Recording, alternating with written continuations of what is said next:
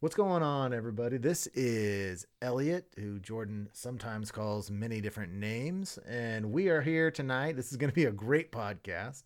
I don't normally do this intro, but Jordan just said I'm going to do it. So here we go. No, I'm going to start over. That sucks. Take two. Take two. You know I'm still using What's going that, on, though, everyone? right? All right, take three. Take three. What's going on, everyone? This is Elliot with my partner, Okie Nuts, and we're here to give you another fantastic podcast tonight. But before we get into the main meat of what we're going to be doing today, we're going to give a quick shout out to our sponsors. And it would really, really helpful if you guys go and check these guys out. We don't have sponsors on here unless we really, really believe in their products and what they're doing. So we just ask that if you're looking for some of this equipment, you go and check them out. One of our fantastic partners is HTR Innovations. Happens to be old Oak Nuts' company. I tell you, they've got a fantastic lineup of waterfowl goods there. We've talked a lot about it in the past, and I've talked so much about the layout pad. I don't know what else I have to say about it. You need to buy it. But, they're really highlighting lately the gun stand, which is a fantastic tool if you're sitting in ankle deep to knee deep water and you need a place to store your stuff and your guns and everything. It's a fantastic tool. That's HTR Innovations. The product code is DuckGun with a space, 10% off and free shipping. Awesome. Also, like to give a big thanks out to our partners, Gunner Kennels, getting man's best friend from point A to point B, as I like to say. We got Chief and Elliot. You got Georgie and Izzy. And there's nothing more important than protecting our best friend, our hunting companion, and our investment, because it is a huge investment. It's weird to talk about your dog as an investment because you're all mushy towards them, right? At least you are, Elliot. But yeah. But you feel weird talking about them as an investment. But there's so much time that goes in to training a good hunting dog, and so much of the hunts that are important to getting them to that point as well. So multiple reasons to protect your hunting dog with the best kennel out there, and the best kennel out there is the 5-star crash test rated Gunner Kennel. It's got the double wall rotomolded. That is their patent on it. And that just gives it superior protection in the case of an accident or your truck flipping over on your kennel, and keeps your dog safe. It doesn't bust, doesn't break. Those things are pretty much indestructible, and your dog's going to come out of there way better off than if he was probably even in the vehicle with you. So definitely check them out. Use code DuckGun as well for 10% off. As right after you get done listening to this podcast, I want you to go to banded.com, and from there you can access Banded, Avery, and GHG, and also Avery Sporting Dog, which I didn't even know was a thing until I started getting some bumpers for Georgie and some sporting dog needs. But they've got everything that you need there, and I'll tell you, about once a week I get on and just daydream and browse through what they've got, from decoys to clothing to waders, all things waterfowl. And a lot of times that you'll have fantastic sales going on where they're just trying to clear out some stuff. I know I got that flannel I talked about. It was I think a $60 flannel for $15. So go on to bandit.com and just kind of cruise through what they've got. I think you'll be really impressed. It's high quality stuff, and they've got everything for your waterfowl needs. Awesome. And before we jump into it, guys, I just want to throw a big thanks out to you guys, the listeners, viewers of the podcast. You guys are awesome. And also want to mention, if you guys don't know, which you should by now, but if you're new to the podcast, Ellie and I both make YouTube videos as well. And, do us a favor, check us out across all of our social media, YouTube, Instagram, Facebook. We're definitely putting all types of content out all the time. It's a great way to stay in the loop with us, as well as I've started a TikTok, and I'm having a lot of fun with it. So, definitely check out that as well. And last thing, Elliot's getting hats. I got hats out there. You guys want to support us personally as well and get some sweet gear to put on your head, then there you have it. So, all right, let's go ahead and jump into the podcast. Hey guys, I'm Jordan Fromer. I believe in hunting hard, hunting smart, and having a fun time while doing it. And shooting limits, well, that's just the icing on the cake. I revel in the journey just as much as the successes it brings. From ducks to dogs to decoys and guns, we'll be talking tactics, strategies, and what it takes to get the job done. Load up and take aim. This is the Duck Gun Podcast. What's going on, folks? Thanks for joining me in another episode of the Duck Gun Podcast. I'm Jordan from Duck Gun Chronicles. I got my co-host, Elliot, from Freelance Duck Hunting. How you doing tonight? I'm a little upset. I have to be honest. I don't understand why I hadn't heard about the Oak Nuts stickers. Because it was supposed to be a surprise. It was a good surprise. It was almost like planned because someone left a comment on some thread telling you that why hadn't you owned the name and you had already purchased those stickers, right? Yeah, they're already coming. Yeah. So I messaged him it was like the next day, and I messaged him or added him to that thread. I'm like, hey, is this owning it enough for you? I loved that. That's right when I saw the stickers existed. And that was just classic. Like, is this owning it enough for you? Yeah, so you guys can actually purchase some Oak Nut stickers. I think I may put one on my I'm not a big sticker guy on my window of my truck, but I've got a Ducks Unlimited sticker. I may have to throw up a Duck Gun scratching out a limit on there. Awesome. I would be honored. So yeah, the deal with those is I actually got enough for like the run of hats I did too. So I kind of, figured I'd do it a combo deal with the Duck Gun hats and the stickers. So yeah, if you guys want to purchase them, it says, we got it up on the Fellowship of the Duck Gun so you guys can see it.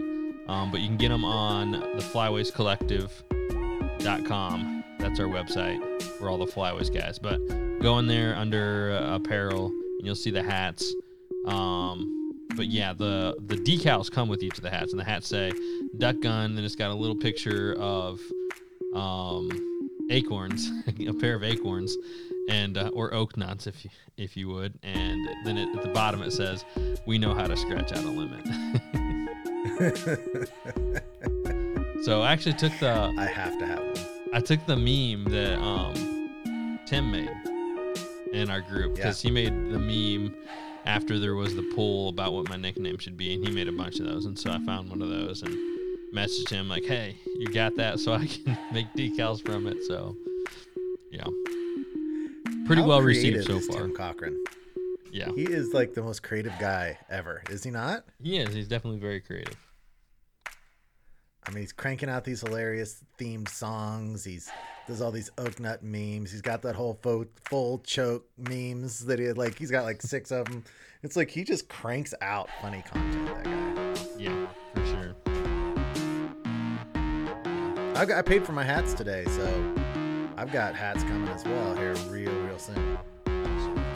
Awesome. Yep. It's been a long time. It's been like 2 or 3 years since I've had hats. Yeah. I bet they'll be a hot ticket item. I hope so. Yeah, so by the time this podcast is out, you'll probably have them. So that means more work for me. I'll get to put up a bunch of your hats up on the website. Yep, you sure will. I went with the coffee and khaki like you do, because I love that. And then I just got the Max 5 camo. Oh yeah, nice. Definitely. I'm looking forward to that. Those are definitely some of the best sellers there. But man, we haven't talked in forever. There's been a lot going on. Yeah. I actually created a TikTok. I took the dive, I bit the bullet since we last talked, and started creating some funny videos on there. So you almost have 100,000 views on that one, or did you go? I saw one place that said 90-some thousand views. Have you gone over 100,000 views on that one? Yeah, I couldn't believe it. Like, yeah, that was crazy, because I thought it was funny, but I didn't realize that. I posted it on TikTok, and then it has like 82,000 views on there, and then I posted it on Facebook too, and it has over 100,000 views and like 800 shares, and it's just that's awesome. Yeah. So it's gonna be weird. So with TikTok, it's like, what's the benefit? I mean, like with Instagram, you get a following, and is it just? I'm not that familiar with TikTok. What is the end objective of just like people can follow you on there like they do on Instagram? Yeah, it's just another avenue for connecting with people who follow your content, or maybe that's the way they start following your content. But even then, when I started posting those videos, I had people who were on there already been like, "Hey, is that the dog from the YouTube videos?" I'm like, "Yeah, that's Chief," or like I had someone say, "Hey, love your podcast," So there's people that are pre-existing followers, from the podcast or YouTube channel. But I think it's just like overall, it's kind of a younger generation. I know that like definitely with like the older folks, like TikTok gets like this real bad rap for whatever reason. And like I was the same way. I know why. You download it and all it is like sluts shaking their butt around. Yeah. When you first get on TikTok and just like look at stuff, that's like all you see is like that's the bulk of it. Yeah. I mean, honestly, that's on every social media app, to be honest. It's just Facebook is not real prevalent because it's the people right? And then Instagram, you kind of like follow, but like it's like there's hashtags and all that. There's not like a discoverability thing on Instagram, really. And TikTok, I mean, yeah, I think there is a lot of that. But you kind of get away from it once you start getting into following a bunch of country folks, hunter type people. It's just not as prevalent. So yeah, well, I did download it and I kind of looked around on it and everything a little bit, but I need to mess with it more, I guess. I'm one of those older folks, I think. Yeah, no, I was the same way. I'm like, I'm not getting a TikTok. This is stupid. But then, like, I don't know. Honestly, it's like opened up.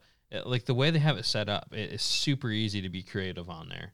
It's just set up to be that way. It's set up to kind of enable you to do funny videos. Like once you kind of learn the platform, and so that's what I really like about it. Like you said, like I mean, I have multiple videos that have really like popped off on there, and they're just little funny videos. Like I've done a couple of the.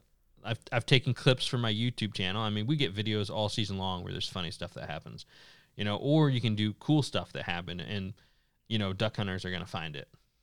I mean, yeah, there's a duck hunting community on TikTok. Believe it or not, I wasn't sure. I'm like, oh, let's jump on here and just figure out what it's all about. But yeah, I've enjoyed it so far. So when you pick the music, are you like thinking of a song in your head and then going and finding it, or are you randomly looking at just samples that they have there? Yeah, I think, I mean, for the most part, you can get any song because they kind of work around the copyright laws. And the way it works is with copyright, even with like YouTube videos or anything or a meme you see on the internet, if they use a song and they use it for less than 15 seconds, then it's not copyright. Then that's within like the fair use, however the law works. So it's 15 seconds or less, and it's not copyright. So I can use any country song, any rock song, anything for 15 seconds or less. And then there's ones beyond that for longer type content on there. And obviously, it's usually not the more popular songs, or it's a less popular artist doing that popular song. And that's how they get around with it, because those people have like less restrictive copyrights on their music. So yeah, they have a whole library of everything you can pick from. Well, I'm enjoying your videos, so hopefully you keep it going. Oh, I will. I'm liking them. They're pretty funny. You're a pretty creative guy. Well, thanks. For sure. Yeah. So I'm trying to think if there's anything else going on, like updates, because if you guys haven't figured this out, we took last week off for recording because Elliot was gone for a fishing trip and I was packing up to go on a fishing trip. So as far as that, we just kind of skipped a week and we're about to do a double header tonight. So it's been a little bit since we talked. Yeah, it has. I'll tell you, Georgie's just taken off. I've been excited to talk to you about everything she's doing. She is done with force fetch, completely done. And so We're rolling now, man. She's hit the ground running. Yeah. You've done an excellent job with her. I hope. The only thing you need to work on now is keeping her quiet during the podcast. That's Izzy, and I'm just texting my wife about it. That dog, man. I was texting my wife, Izzy barking. Izzy sits out there in the backyard. You go out there, she's barking at nothing. I don't know. She either has like a sixth sense where she can see phantoms or something. Mm. The other morning, Aiden's living here for the summer, Golden Boy, because he's working at a local place. And he let her out like at 6, and she literally sat right outside of our window, and every 5 seconds just barked. Just one bark. 5 seconds. Bark. Yeah. After like the 50th one, I'm like, okay, if she does one more, I'm getting up. She did. And she's so old. It makes me so, like, right now, I'm enraged inside at that stupid dog for sitting outside my window and barking. Yeah. Oh, yeah. Because I know she's not barking anything. Yeah. And so here's the thing. I mean, we just do this podcast as a hobby. I mean, it's more than that to us too, but it is like we're hobbyist, I should say, for the podcast, right? Sure. I mean, we do it at our house. You know, I do it in my basement. You have a little podcast studio in your master bedroom of your house. And so there's going to be like little noises that happen, but like, you know, we had, it was a few weeks ago, but, you know, it's about bedtime for my kid. So my wife's putting the kid to bed, you know, upstairs, and I can like hear the kid crying. I'm like looking at my audio bar, like, you know, like, and so I just wondered, like if I text my wife and say something, because she's already stressed out at that point if the kid's like struggling, like fighting with her to go to bed. And if I'm like, can you keep the kid quiet? You know, like, what's your wife do when you're like texting her about Izzy? She's cool. She's cool with it. Okay. She doesn't get pissed. I know one time after the podcast, you told me you thought you got in a little trouble with her. That was the I forget one I was what her talking snarky about. remark back to you was. She said something. What did she say back to you? I forget. I can't remember. Something about how this was like the real world and there's nothing she could do about it. Yeah. She was trying, you know, and she was, you know, having the kid fight with her, and, you know, part of life. You're like, keep the kid quiet. I'm doing a podcast. Yeah. And make me a sandwich when you get that kid quiet. It wasn't quite that bad, but yeah. No, my wife's definitely supportive as well, but you don't want to catch her when she's, you know, already has the temper flared up from something else. Yeah, I hear that, man. Our wives seem to be somewhat similar in temperament. They're really cool about our hunting, and they're really chill. And I didn't know this about your wife till you said that, but it's like there's a side to them that you have to watch for. Yeah. And when you see that side percolating, you just kind of go, okay, all right. Yeah. Not now. Yeah. No, that's definitely you know, hey, we have to thank our wives all the time for letting us do this crazy, you know, I mean, it gets pretty crazy with all the content creation we do all the time. You know, it's almost like a second job. It's like I was tallying up the hours that I work, you know, on this stuff. And I mean, I enjoy it a lot. So that's why we do it, you know, but it's just a lot of hours. But yeah, you kind of a funny story kind of talking about, I mean, my wife's super supportive. And we were on a hunt last year, late goose season, you know, and by the end of the season, I know from what you've said in the past, like your wife's ready for it to be done too. You know, all the hunting and the long Saturdays and all that. Well, me and Hunter were out there, and it was like, you know, 3 p.m. I'm like, I wonder what my wife's thinking, you know, because we decided to like stick it out for the full day hunt. And I was like a little worried that she might be stressed out or something. But then like right about then, like I get this text about how she's happy that I'm like chasing my dreams and out there, like, like, yeah, it's like super nice, long, like supportive text message. And I was like, just after I got done telling Hunter that. So yeah. That's awesome. Yeah. Sometimes I will call her on the phone when it's going to be a real long day. And I'm just looking for like tone of voice, like some little reassurance of it's okay. Don't worry about it. And I mean, she never gets pissed off at me about it. I just don't want her to be, you know, any seeds of resentment about it or whatever. So I'll just be, well, you know, I think it's going to be a little bit later today. And what I hope I don't hear is, okay. Yeah. Yeah. Yeah. All right. I'll see you. Bye. That's the worst case scenario. I want, oh, okay. Yeah. Well, have fun. You know, just something, just a little something to be like, okay, it's cool. Yeah. It's probably the same for you, but for me, I feel like it's less me and it's more how the kid's been acting while I've been gone. Yeah. Because if the kid's been like a struggle, you know, or, you know, maybe the kid was a struggle all night, or, you know, if I left at 4 a.m, and then the kid woke up after that, and she, nobody got sleep after that. Then that's when it's like, okay. So that's what I got to watch out for. Oh man, that reminds me. I don't know if you saw, I did a turkey hunting video with Danny Boy, and Danny and I got to the hunting place, and we're still sitting in the truck, and I get a text from my wife saying, Izzy's been running around the house, barking, this, that, and I forget, I think she like even crapped or something where didn't she? I felt like she was almost wanting me to come back and deal with it. And so Dan and I have this whole conversation about how to handle that.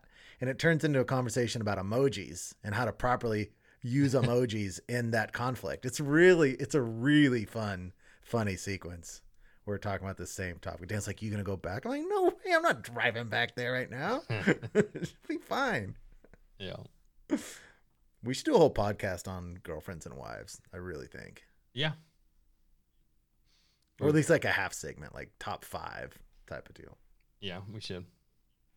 We'll mark it down. But yeah, let's go ahead and give like brief updates on our fishing, and then we got a bunch of comments. I made a post yesterday because we're going to do a Q&A for this podcast, or a you ask we answer session, and we got a lot of good ones. So, and then our doubleheader, so we got our guest on after this. But you guys, well, I guess there'll be separate podcasts for them. But yeah, so let's go ahead and fishing trip. So go ahead, Elliot. All right. Well, since the late 1980s, my dad and I have been going up to north central Nebraska, up into the sandhills, and fishing for pike and bass, and it's just the most beautiful, fantastic place. We've bass fished up there. We've grouse hunted. We've done a little bit of waterfowl hunting. So we stopped doing that for about 10 years, 10, maybe even 15 years. But so the last 3 years we've gotten back into going back up there. So this is year number 3 of kind of every year we go up there at least one time. And so this year it was my dad and my 2 stepsons, their biological dad, which was really, I invited him along, which he and I had never hung out, which was an interesting dynamic, and it was really cool to get to know him better. And then my biological son, Nevin, and is that it? Is that everyone? Oh, and then I met Matt from High Prairie Sportsman up there, and his dad.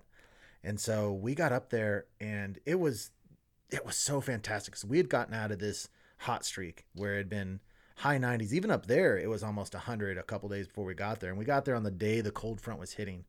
And from one point in, from like one side of Nebraska to the other, it went from 80 degrees to like 55, like in about a 2.5 hour driving period.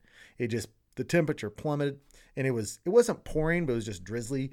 It like immediately became fall weather, which, when you're in the summer and it's in the 90 degrees and you hit that fall weather, it's like, oh, it's the biggest relief. So I actually had been watching what the temperature was going to do. So I had a hoodie and everything all ready for when we hit that front. I could like just throw on my hoodie and everything and feel like it's cold. And that was fantastic. So we got up there. It was windy, a little rainy. So not ideal conditions, but again, it just felt so cool. It was awesome. So we managed to get all of our tents set up and everything, and got out next morning, and the fish just didn't bite. And I assume it was just the cold front, because we fished the first half of the day, and 1 fish was caught between 6 guys. And like, I didn't even get a bite. Nevin didn't even get a bite. It's like a couple people got bites, and one, Adam, my stepkid's dad, he caught about a 18-inch bass, which is a nice bass. But I mean, it was just awful. It was terrible. And that night we went back out, and it's like maybe a couple more fish were caught. So the first day we only caught 3 fish, and they were all bass. Then the second day, it was a little bit better. We caught just enough fish. That second day fishing, the first night, Matt and his dad showed up. And so the next day we caught about 8-9 fish total between the group, most of which were pike. I ended up with 2 bass, but on the trip as a whole, it was like the most. Adam and Elijah caught 4 fish each, and then I caught 2.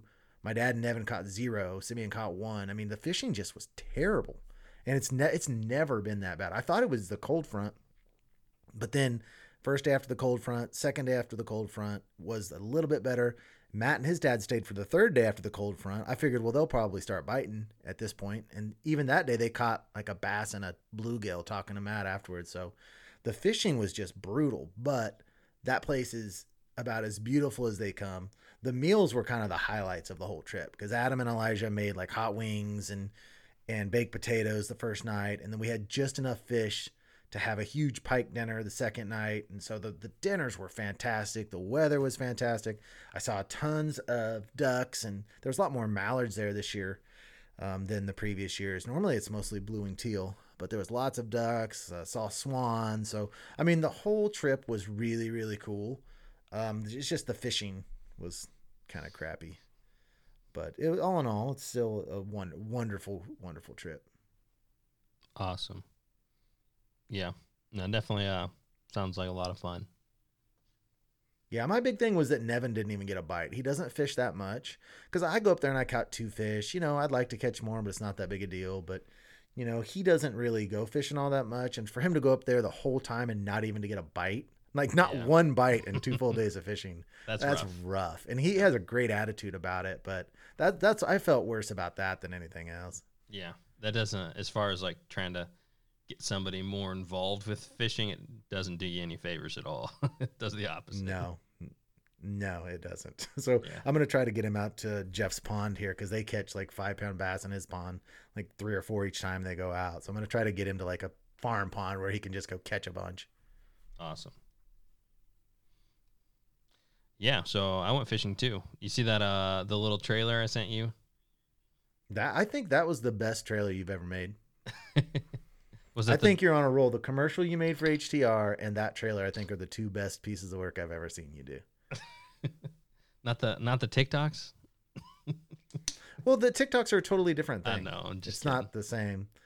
I like the TikToks, but those things were just like, you're getting to that level of like truly looking professional with some of the stuff you're doing. I think I was super impressed. Yeah. Well, I think that the trailer for it is probably, well, I don't want to say that. Like, I don't want to say it like that, but we had a rough time fishing too. So we got there. We went up into Michigan. We went up way up into the woods, and we hike in where, you know, we're not going to see anybody else, or we try not to. I'm trying to think. No, we didn't see anybody the whole time we were there. So, sweet. Yeah. And so, I mean, we'll hike in a pretty good ways to get away from everybody. And the streams and all that. But literally, we got to like the first hole that we were gonna fish, and I'm like filming, you know, getting ready because it's like last light. We're gonna do like we're doing the trout thing with fly rods and doing some mousing at night. And so I'm like getting ready, I'm filming, and you know, getting like setting up a camera to do a daylight to nighttime lapse and all this stuff. And no joke, my dad like 10 cast in. He's like, fish on, and so I like grab the camera and you know, I capture him getting in the net, but it's literally his best trout he's ever caught. It was a very solid brown trout. So we're like, oh man, it's gonna be an awesome fishing trip. Like the bite's on, it's gonna be hot. And so I started fishing after that, and I mean I got some bites, but like literally just never, like they just never stayed hooked. Like they hit and nothing. And like when you're throwing big flies like that, you're trying to catch big fish. You know, you're not going to catch little dinks. I literally had one hit my my mouse at night. And it's like pitch black, so you can't see anything. You're just floating this mouse across the top of the water. I mean, it was an explosion. It was like right between us, you know, water splashing everywhere, a huge explosion. It like jerked the rod almost out of my hand. Wow. And he didn't stay hooked. It's like, it like hurts when I think about that one, because that'd have been a really good fish. So then we got an Airbnb and everything. So after that, we decided that, okay, let's just call it a night so we don't like wear ourselves out, because we still got Saturday and Sunday. The fishing's good. It'll be a little easier in the daylight. But it got down to like 38, 39 degrees that night. And I don't know if that's what shut them off. But after that, I mean, we fished all Saturday. I'm not sure. Like, you know, sometimes when you fly fish, like a rock can hit your fly, and like the current pushing it kind of feels like a bite. We had, like, I would say 0 confirmed bites, and we fished like all day Saturday, and we moused into the night again till about midnight, and then we fished Sunday morning too. And again, It was just nothing. And then like right at the end, like literally crazy, because like Dad caught his first 10 minutes. The last 10 minutes I had, I was stripping the streamer in, and I thought I like hit it on a rock, but it just stopped, and then it was like, buzz, it goes off. And, I'm like, this is it. I caught that big brown trout. That's what we're targeting. This is going to be it. And then I get him closer, and it's a northern pike. So. Oh, man. And it's not like I would normally big? be like happy with that, right? But like I'm specifically targeting big brown trout, and we went up into Michigan, where these big brown trouts reside, and but I mean that's nothing you can do about it except for try again.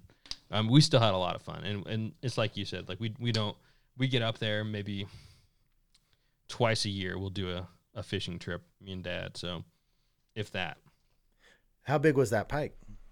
I didn't measure it, but I would say, I mean, it wasn't a big one. It was probably like 22 inches, something like that. Yeah, yeah. We caught a couple that were over 30 inches. Well, not me, our group. Matt caught I don't know, I think it was about 32, and the head on this thing was massive. It was beautiful. It was the only fish Matt caught on the trip. He caught it like in his first 20 minutes of fishing. That's but crazy. It was a big, big pike. Yeah. Awesome. They are so delicious, those pike, man. They are so good eating. Yeah. I've never tried it, so I'll have to sometime. So you didn't catch a fish the whole trip? I just caught that northern pike. That was it. I didn't catch a trout. Yeah, I meant a trout. Yeah. Nope. But, I mean, we could have caught trout. You know what I mean? Like, I could have put on, like, a nymph for a dry fly and caught, like, 10-inch trout, which is fun to do, but it's like we're trying to do something different. That's the whole premise of the weekend. I told my dad before we started, I'm like, I'm not throwing anything besides a streamer or a mouse all weekend. And I'm just, it's high risk, high reward. I mean, so if I would have hooked that one on the mouse, it would have been a giant. And then if we would have had the bite for the other 2 days, it's like, well, maybe over the weekend you can land 3 really solid brown trout and you'll be happy with that. But, when the bite's off and you miss your opportunities the first night, it's you're kind of donezo, so whatever. I'll be back. I just have no stamina. I've got no stamina when it comes to fishing. If they're not biting, I get, a couple hours and I'm just hating life. I don't have the passion for it, so I don't have the stamina for it. Yeah. I do. I think I have the stamina. Unfortunately, like just to cast and cast and cast and cast and cast and cast and cast. It's like, oh my gosh, it was like, I mean, I don't know, hundreds of casts, and then finally that last one. It's like you have to have faith the whole time. You know what I mean? Yeah. That you're gonna, or else you just start doing. You're like, you start doing it lackluster. You don't like, and that's when they catch you off guard. Yeah. Yeah, it was like when we were duck hunting one time. My dad and I were sitting in this big lumber pile, and we had not even seen a duck for multiple hours. And I'm like, I'm just going to lay back here just for like a second. I laid down, and I'm telling you, within the next 30 seconds to a minute and a half, a teal comes right in. My dad killed it. I'm like, you got to be kidding me. Yeah. I was glad he killed it, but I would like to have been up. Oh, yeah. That's how it always works. All right, what do you say we jump into these Q&As? Yep, I hope there is at least one Georgie question, because I'm excited to talk about what she's been doing. I've skimmed through them as I could, but I haven't read all of them. So we'll answer the ones quickly that we can, and the other ones that take more time, we'll do those too. So, like the first one, we already talked about this one. Ken says, "Why haven't you owned the Oak Nuts nickname? It needs to be in your opening." So. I've owned up to it now. We got the decals. So there's your answer. You guys want a decal, you're going to have to buy a hat. He did. Decal. He actually did. These decals.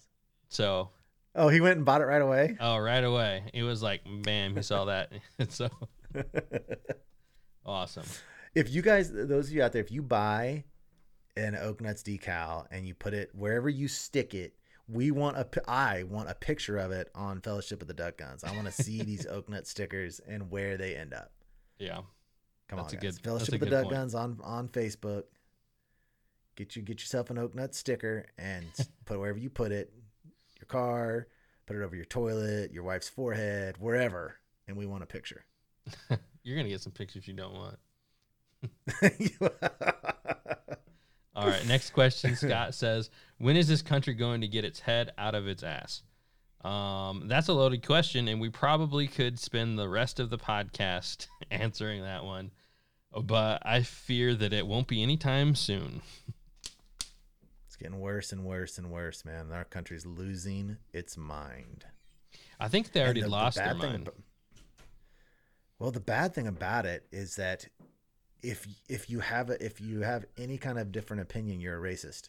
So it's like you're pretty much, for the most part, forced to sit there and not say a whole lot, because just the most timid, mild thing, and you're a racist. Yeah. And if you don't say anything, you're also a racist, by the way. Yeah, if you don't say anything, you're a racist too. Yeah. I'm like, you know what? I don't play that game. I have no problem not saying anything. I don't want to say anything. Well, I will say I've deleted about 4 or 5 Facebook posts or comments that I've made that I decided I'm staying out of it. So I'll get pissed. I'll make a comment. I'll delete it within 30 seconds. Because I'm like, That's nope, your I don't want to get involved. I don't want to get involved, man. I'm not going to do it. But yeah. I'll be damned if I'm going to make a post just so I'm not racist, because everyone says if I don't make a Facebook post, then I'm racist. That is the dumbest thing in the world. There is absolutely no way that I'm going to be forced to make any comments. I'm not a racist. I've worked in the inner city. I've loved my little African-American students like you wouldn't believe. I mean, I'm not, but I'm certainly not going to be somehow put through some kind of litmus test where if I don't publicly make a Facebook post that I'm somehow racist, no thanks. Yeah.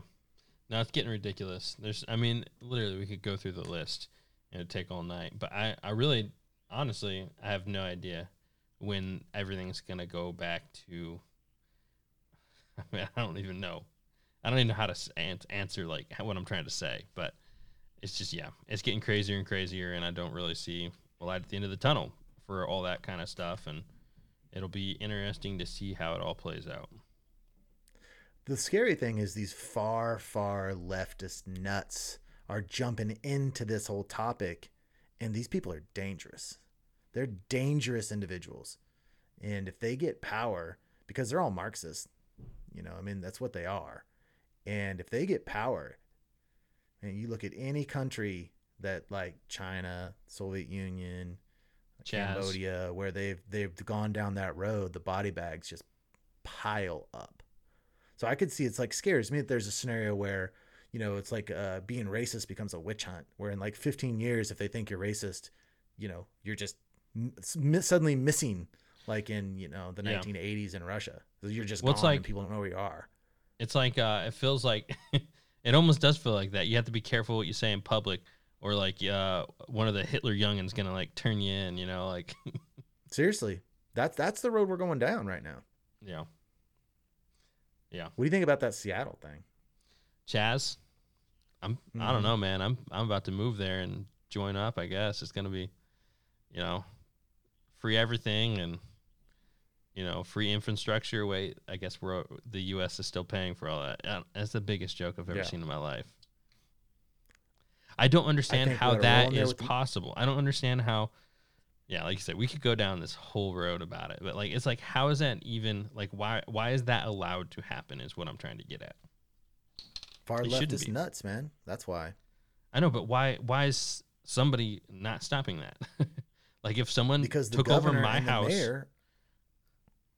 I would expect the governor and the mayor making the police stand down. Yeah. Okay. Yeah. They ought to roll the military in there. And the first person, because, I've seen some pictures where I don't think there's lots of weapons there, but I've seen several pictures where the guards have weapons and they're talking trash about the United States. And roll in there with the military, and anyone that tries to resist with a weapon is instantly dead. And those people will scatter like fleas. Yeah. I mean, they're taking over part of America. Since when do we allow that to take place? Yeah, it's crazy. All right, let's move on. Yes, please. All right, Matt asks, how do I become TikTok famous like you? Well, I guess you're gonna have to work on your humor. I don't know. Yeah, because he tried, and then I thought his TikTok was funny.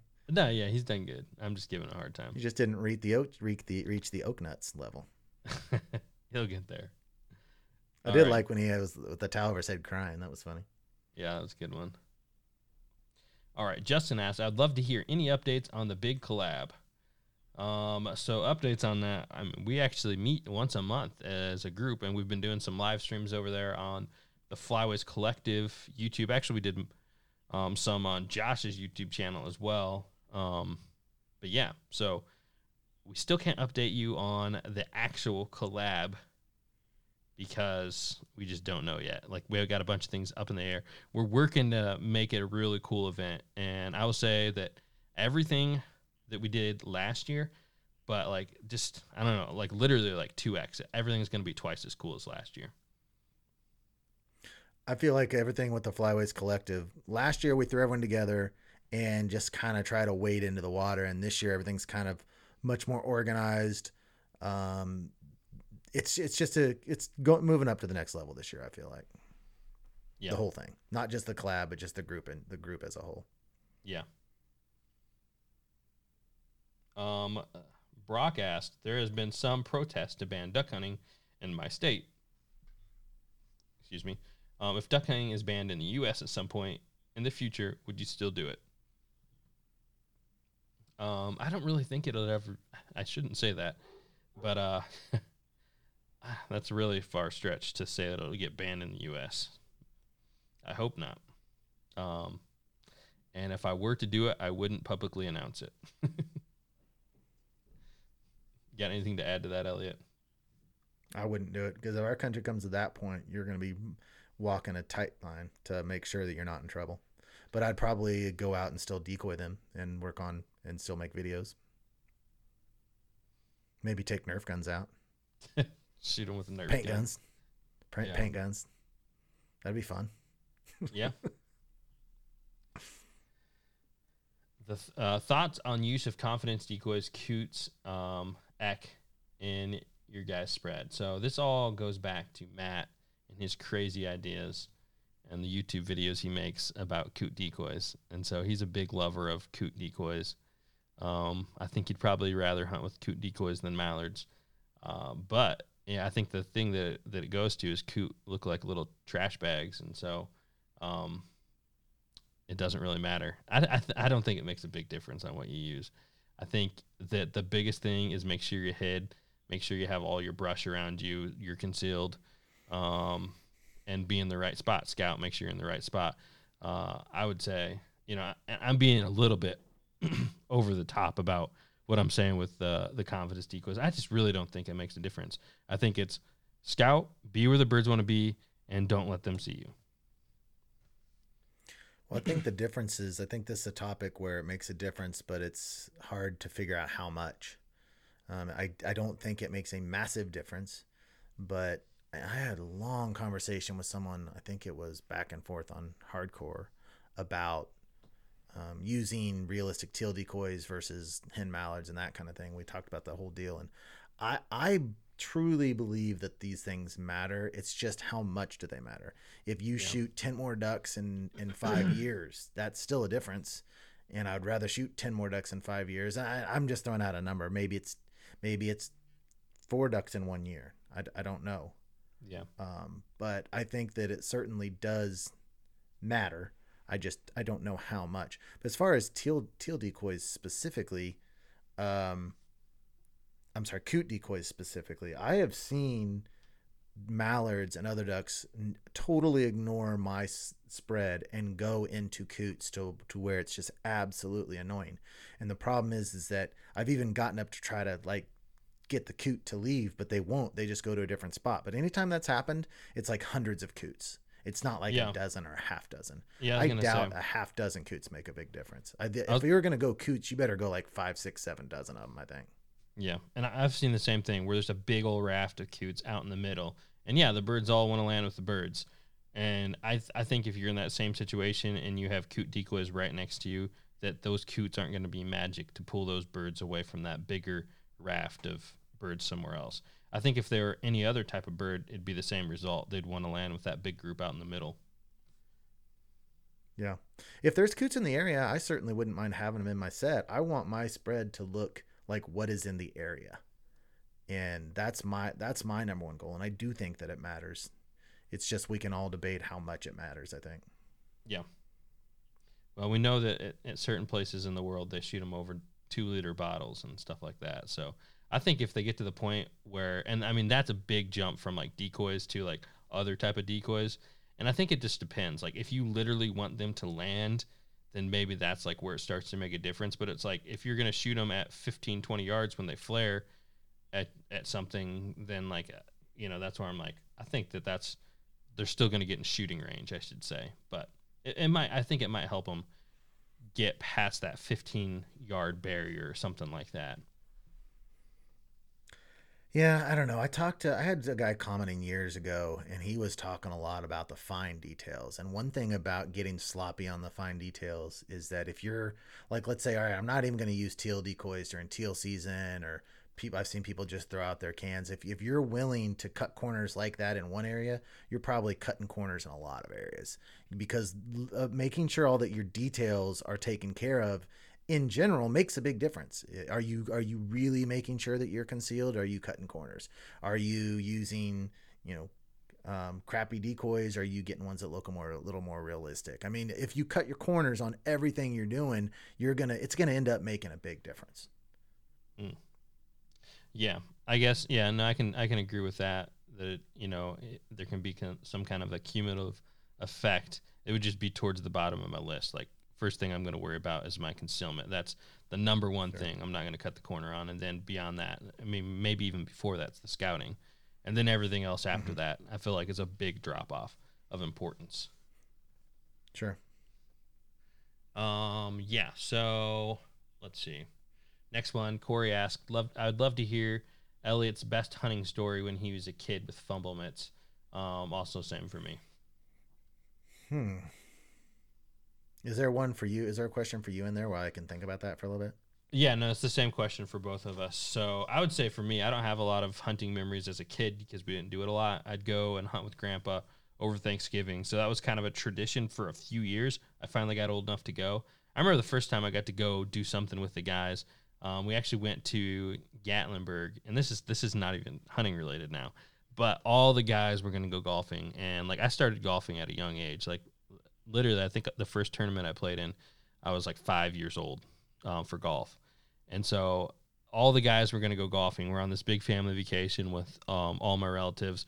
And like, I was just like heartbroken that I wasn't going to be able to go golfing. And my parents surprised me for my birthday, and I got my first set of golf clubs. This was probably when I was 4 or 5, something like that. I think it was for my 5th birthday, but I was 4 at the time. So anyways, I remember that, and they got the clubs, and like, my grandpa gave me a bunch of golf balls, but that was like the first time I got to do something with all the guys. But yeah, as far as hunting goes, same thing with Grandpa. But we do upland and we do quail. And the first time that I shot my gun, we had a whole covey of quail flush up. We had a bunch of English pointers. My grandpa did. He'd keep 4 at a time, and his buddy at least had 1 there. But yeah, they all flushed up, and I literally shot and had a single shot 20 gauge and fell over. So that's my first earliest hunting memory. Well, with my dad, calling him fumble mitts, he's got a long history of falling in the water. And so I think there's 2 instances in particular. And one, I know I've told it recently. I don't know if it's on the podcast or not, but my first wife and my dad and I went out hunting in 0-degree weather, and we walked a whole mile back into this place, and we didn't have our waders on yet. And he was walking on this ice. It was really thin. It was only like 3 or 4 inch of water, but he ended up falling through the ice. He had this huge backpack on. He fell through the ice and then fell down. And then because he had the backpack on, he was so off balance that he just couldn't right himself. And he basically ended up just kind of rolling over in the water. And he got just completely soaked. His glasses fell off into the water. And I mean, it was 0 degrees. So he ended up having to strip completely naked to take all his clothes off, because he had I'm sure he probably kept his underwear on. I don't remember, but I don't think I was looking that closely. But he like took it all off, changed into a different set of clothes while my wife had to look the other direction. There was 0 degrees, and he was like stripping down in the nude. And then the other one was we were hunting on this little ice hole, and my uncle had shot, I think it was a golden eye, and they've got all that white on them. Golden eyes tend to be a little more, get a lot of blood on them. And so my uncle's like, oh, I want to mount that, Carl. Can you go over and wash it up? So my dad walked right up to the edge of the ice and like stood on the edge, bent all the way over to try to wash it off. Well, then that piece of ice gave way and he was bent over. So he just went head first right into the water. Just boom, down in the water. There's been several other falls like that, but those were the two most memorable ones that I think about as being really funny. Is when my dad's involved. There's another one about a turkey coming to life and him wringing its neck, but I won't. I'm sure I've probably already told that one before. Awesome. All right. Drake asks, question for Elliot. You are a numbers guy and love to look at your stats pre, mid, and postseason across the board. Do you ever set a harvest goal for your year and see if you can make it? Yeah, anymore, my harvest goal is 100. I didn't think that I would hit 100 until I was retired. And so before the last couple of years, my goal was I was always trying to hit, like it would go by the tens. Like if I had hit 70, I'd be trying to hit 80. If I hit 80, I'd try to hit 90. And now that I've hit 100, then typically 100 ducks is my harvest goal. Now last year, I actually set my goal at 80 because the habitat was so terrible in this area. And it was just such a brutal year. I thought, man, if I can just hit 80, I'll be happy, which is still, not bad at all for 30 hunts, but 100 is typically my, what I'm looking for, which ends up being about 3.33 ducks a hunt. Yeah. So yeah, I have thought about it. Yeah. What what was your number last year? It was in the 80s for ducks and it was in the 90s for total. I think around 95 for total waterfowl. I ended up doing a lot better than what I had thought. I hit that hot streak right around the Flyways Collective where it was just like 6-7 hunts of just bam, bam, bam, just doing awesome. And then I got hot late. So it ended up being a good year. Anytime I can shoot in the 80s or above, I'm not going to complain at all. So what was the total then? It was in the 80s for ducks and then the 90s for total waterfowl. Okay. I don't remember the exact, but that was basically it. I'm looking at mine real quick to remember. I got this handy dandy little FDH hunt stats, so I can look at it. FreelanceHuntStats.com. Yeah. My total was 129, so I think I need to make mine this year 150. And how many ducks did you have? I don't know. Well, you're looking at it right there, aren't you? Yeah. Yeah. So 89 ducks and 40 geese. Yeah, that's a good year. So you beat me in both categories? Oh, come on. Yeah. I'm not surprised. I got to pull mine up. Maybe I was thinking I still had more ducks than you. If you guys like keeping track of your hunting stats, freelancehuntstats.com is a great place to do it. Oh yeah, for sure. All right, let's go on to the next one. And do either of you have, this is from Benjamin, do either of you have off-season goals for Chief and Georgie before the season? Yeah, honestly, I need to get back on the training train. I was doing good early on, then had the surgery and everything hit, kind of threw me off, and I haven't been training Chief like I should be. So, I mean, the thing is, he does good. He does good on hunts. And, like, he's a very good hunting dog. And he's not, like, so he doesn't do long marks and all that. But, like, I feel like we've hit the point where it's, like, we are one when we hunt. Like, he knows and I know. And we, like, I don't know. We're just a good team, I should say. But there's definitely things I could prove on. One thing I wanted to prove on was the hand signals, whistle sit, and obviously, combining the two. When he's at a distance and then doing long blinds. If I can get those things done in the next couple months, I'll be very happy. Yeah, with me, so I just got done with force fetch. Once she got past the hold part, she flew through the rest. My biggest problem, Jordan, was finding a way for her to not want to pick up the bummer. Because remember, Chris Jobman said, if you have a dog that loves bumpers, then you have to find a way to get them in a situation where they don't want to fetch it when you say fetch it, and then force them to do it. That was my biggest problem. In fact, I only had one instance where I could find it at all. When I switched to 3-inch bumpers, there was one day in which she was refusing to pick them up. And so by the end of that one session, then she was picking them up with enthusiasm, but that was it. I could not find a way to make her not want to pick up a bumper, so that I had to force her to it. I mean, I had people around, I had people swinging other bumpers around, I was throwing other bumpers. This dog is a bumper freak. She is so excited about them. So that was my big issue. But she loves bumpers so much. She flew through phase 2, which is the ear pinch and forcing them to pick up. She flew through the ladder part. I mean, she was done. My only disappointment from it is that she has this habit of kind of chomping on the bumper, and I cannot get her to stop. And I sent a video and contacted Chris, and he said the reason she's doing that is because you threw her so many retrieves and started her force fetch at a year that this is just a habit she's formed. He said, just move on. So that's the only thing that I'm a little disappointed at, that she kind of wants to hold the bumper and kind of gnaw it a little bit, just kind of chomp on it and get it down to the end of her mouth. But so finished that. Now I'm working on force to pile, which she's in 2 days, she's got perfectly force to pile. And so I've started on, I went back to the Freddie King videos from this point, and I'm starting at hand signals, to where she goes to her place, she comes back, I blow the whistle and she sits. And then I go, left hand up, she turns to the left and goes to place, right hand up, she turns and goes the right way to place. But I'm using the word place, and then we'll transition that into back. So, but I mean, I'm doing 2 and 3 a days now, because there's about 10 weeks left. So by the time it starts, I think that she'll be pretty good on hand signals, I think. Yeah. So I think she's going to be fully steady. I think she's been through force fetch, and I think that she's going to be pretty good on hand signals by the time we start in September. Now, that with her having live birds for the first time, all bets are off. She's going to do some stupid stuff. She's going to. And I think that her enthusiasm is going to be a whole notch. Like Chris said, you haven't seen anything yet till you see her on live birds. So I need to get some pigeons real soon, and I need to get her into live birds.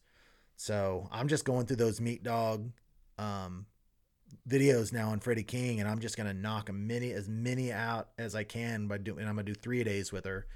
And hopefully she'll keep flying, because she's the point now where she almost, if I hold left, I've got to take a couple steps to the left or right, and then I raise that hand and she turns the right direction. You know what I'm talking about? Mm-hmm. But after 2 days of that and 5 sessions, she's doing it.